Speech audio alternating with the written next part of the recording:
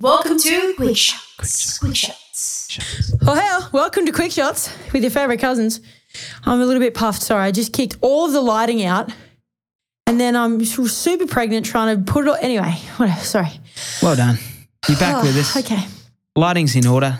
All right, who's going to kick us off today? Okay, let's go with Kevin. Kevin has said a lot of experts warn off buying new properties, which obviously you guys are all about. So what are your thoughts on that? Look, I guess who are the experts is my first question. An expert to me is someone who's done and had success doing something. So, I guess they're, the experts that are warning off it, my question would be, are they warning off it because they've just got a different method that works for them? Because I do find that you've either got a method that lends itself to building a portfolio or buying and selling, or, you might have a different strategy. And I guess so what's the context to it? I know more people who have and become experts and super successful buying newer properties personally. But that, there's no one way to do anything. So I guess, just make sure that if you're listening to the expert, what's the context on it? What's their strategy? And then I guess ultimately, are they an expert? Because unless they're sort of doing it and done it themselves, not an expert to me. Well said. I'll throw the next one to you, and that is Leanne wanting to know, can you invest in property if you only work casually? So it must be the type of employment is casual.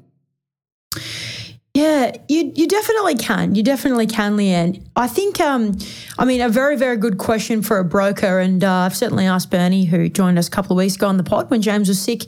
I've asked him this, and he sort of said, look, you can borrow to buy property if you work casually, and many people do. Casual workers often get paid a little bit more, but obviously you're probably a little bit more risky in that you could lose your job tomorrow.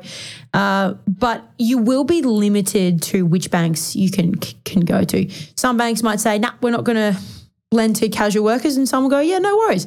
But you may have to put in more deposit up front or something like that. So, Leanne, if I were you and I was going to look at a property, I'd definitely be speaking to a broker, because they will have a really good idea of which banks and lenders will lend on that basis, rather than going direct to a bank that may not look favourably to casual workers.